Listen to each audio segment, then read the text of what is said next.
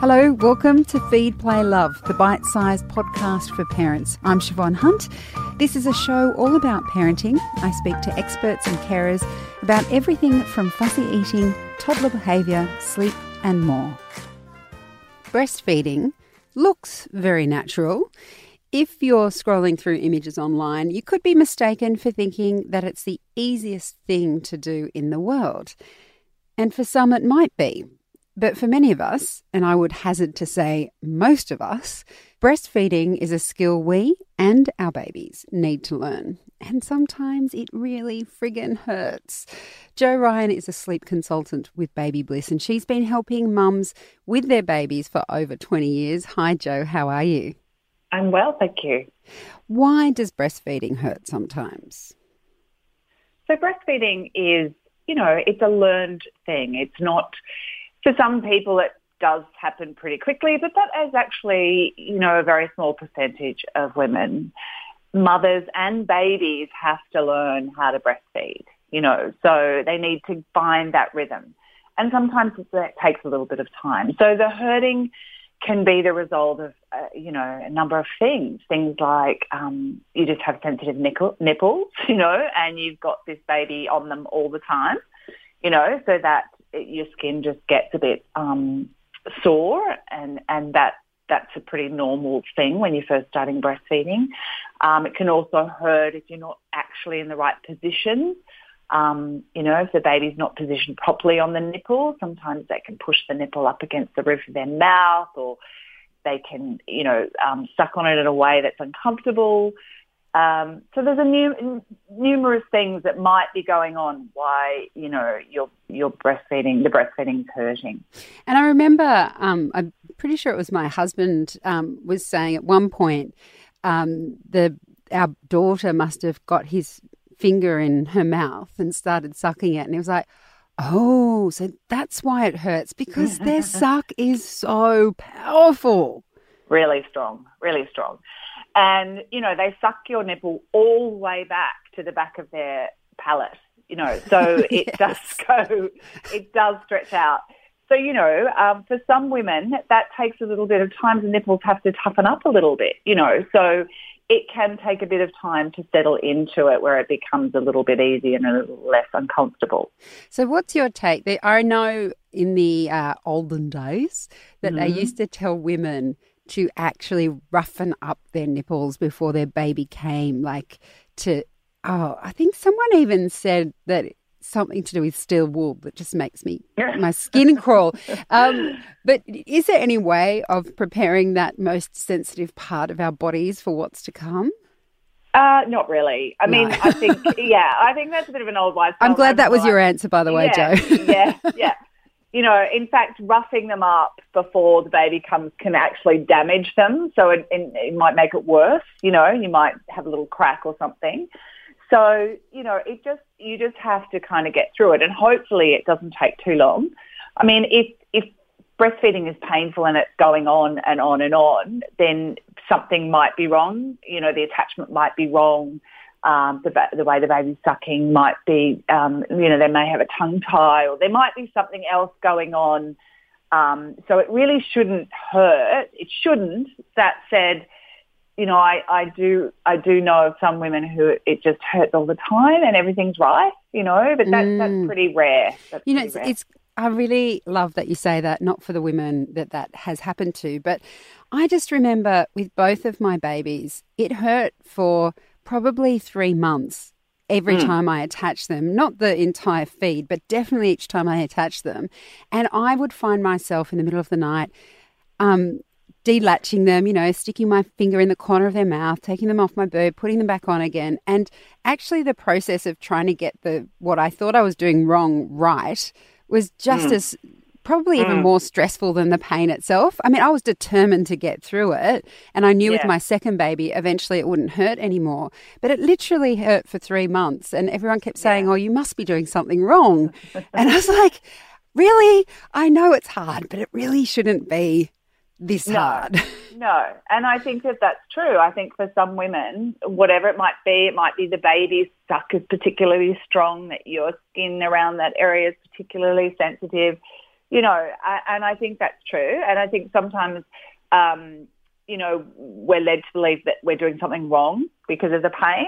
And as you say, you're checking, everything's fine, and you might even get a professional to have a look, like a maternal and child health nurse, and they're saying, no, everything's fine. So I think that does happen.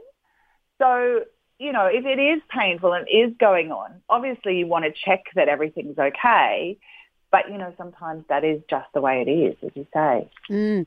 And one of the delightful outcomes of my second baby and it hurting was that I ended up with cracked nipples. And I never had that with my first child.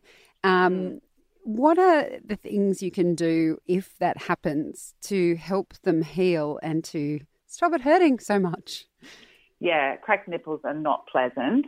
The things you can do is to, obviously try to make sure that, the baby is positioned correctly. And if you're finding that, it's always a bit of a battle getting the baby on or, that often babies will prefer a certain way too. So sometimes it's good to let them lead a little bit too, just to find out, rather than battling every time. So that can be a good thing. Obviously, rubbing some breast milk on your cracks because that's got beautiful healing qualities. Letting them air. So, which is really great. Walking around the house. Try not to open the door without your bra on. But, it has happened, I'm sure, many, many times. But letting them air after the feed, so that, don't wear bras that are restrictive or uncomfortable. Things like there are creams and things you can use. Lanolin is a really good soothing cream to put on. So there are things you can do. Just obviously try to feed the baby on the non-cracked side first so that, when their suck is the strongest, that they're on the side that's not so damaged. And can it actually harm them if you're bleeding? Like, I know that sounds gross, but if you know that your nipple is bleeding because they're cracked and then you're feeling like, well, I have to feed my baby, is the blood a harmful thing for the baby to ingest? No, it's not harmful at all. It is a little bit scary to see, or, if your baby's vomiting up a bit of blood or, but it is not harmful and it's quite safe for your baby to keep breastfeeding during that time. So don't freak out. And can I just say, if you are a mother who's experiencing that, my heart is with you because that is awful. Yeah, it's a horrible time. So awful. I remember my sister, she made me, remember when she was feeding and she had terribly cracked nipples, and she would ask me to stand on her feet while she put the baby on because it was so painful that a different kind of, a more painful thing was distracting. I totally get that. Yeah. And then, but it did settle down. It's a horrible, horrible thing to go to. And you can stop, you can take, the baby off and stop feeding for a couple of days, if it's really, really uncomfortable.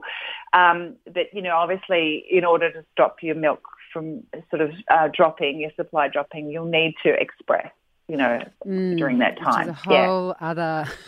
yeah, which is uncomfortable as well if you've got a cracked nipple. So often not using a pump is probably a good way. Hand expressing, if you can do that, is my obviously God, the most gentle memory thing to of do. that time is just making me want to hold my boobs. I'm so sorry you went through that. My boobs. I know. I shouldn't laugh because honestly, there will be women going through this, and it is very challenging. I will say that having pushed through that, and then I managed to feed them up till around 10 months for one and a year for the other. And after that initial phase, I loved breastfeeding. That first part, not so much, but it got better. What? Yeah, it does. But I was just going to say, look, for some women, breastfeeding is just not going to work, and I think that, it's very rare for women to say these days, I don't want to breastfeed. Most women want to try, and for some women it just doesn't work. And that's okay. That's okay. I think there's a whole lot of, guilt and stuff associated with not being able to breastfeed. But it just, and it's often not anyone's fault. It's just the way it is, your body's. And you're probably at that point as well, if you're trying to breastfeed and it's not working, you're in a really vulnerable place too, right? Like you've got a new baby, you're sleep deprived, and if it's going to make your mental health worse to keep trying to breastfeed when it's not working out, the best thing's surely for the mother to look after herself so that she can be there for her baby and not, sobbing every time she puts them on the boob. Oh, absolutely. And, I always say to mothers when they're really struggling, what do you want to do? What is your gut feeling about this? And, they'll often between sobs say, I don't want to do it. I'm like, okay, let's not do it. You don't have to do it. It's okay. Your baby is not going to, everything's going to be fine. Your baby needs to be fed. That's the bottom line. And formula is not poison. No. So, it is a good alternative. So, I think we need to sort of stop sort of, that whole, I mean, it's probably unavoidable, but, try to say, look, I'm doing the best thing for everybody if I can feel happier about feeding my baby. Yeah, and do it what works for you. So if a mum does want to keep breastfeeding and they're struggling and they after this conversation they think, well, maybe I need more help, more support, whereabouts can they go to find that information? Sure. Well, I mean, obviously the first sort of port of call would be your maternal and child health nurse. They're often really good sources of information, and they can just check that everything is okay in terms of latching and that sort of thing. But but for a more sort of personalised and a more sort of in-depth, because often those maternal and child health nurses are pushed for time and, they can't spend a lot of time, that if you can manage to get yourself a lactation consultant, there's a lot of very skilled and experienced women out there who can come to your home to just spend some time and check that everything is okay. So they're the things that I would sort of look at doing. But obviously maternal and child health nurse, if you can try to book in some time where they can have some one-on-one and see a feed is a really good thing to do. Oh, brilliant. Well, Jo, thank you so much for your help today. That's okay. That's Jo Ryan from Baby Bliss. And if you'd like more information about Jo and the work she does, there'll be links in the notes to this episode. Feed, Play, Love is a babyology podcast presented by me, Siobhan Hunt. You can get in touch. We'd love to hear from you. Email us at feedplaylove@theparentbrand.com.au. See you next time.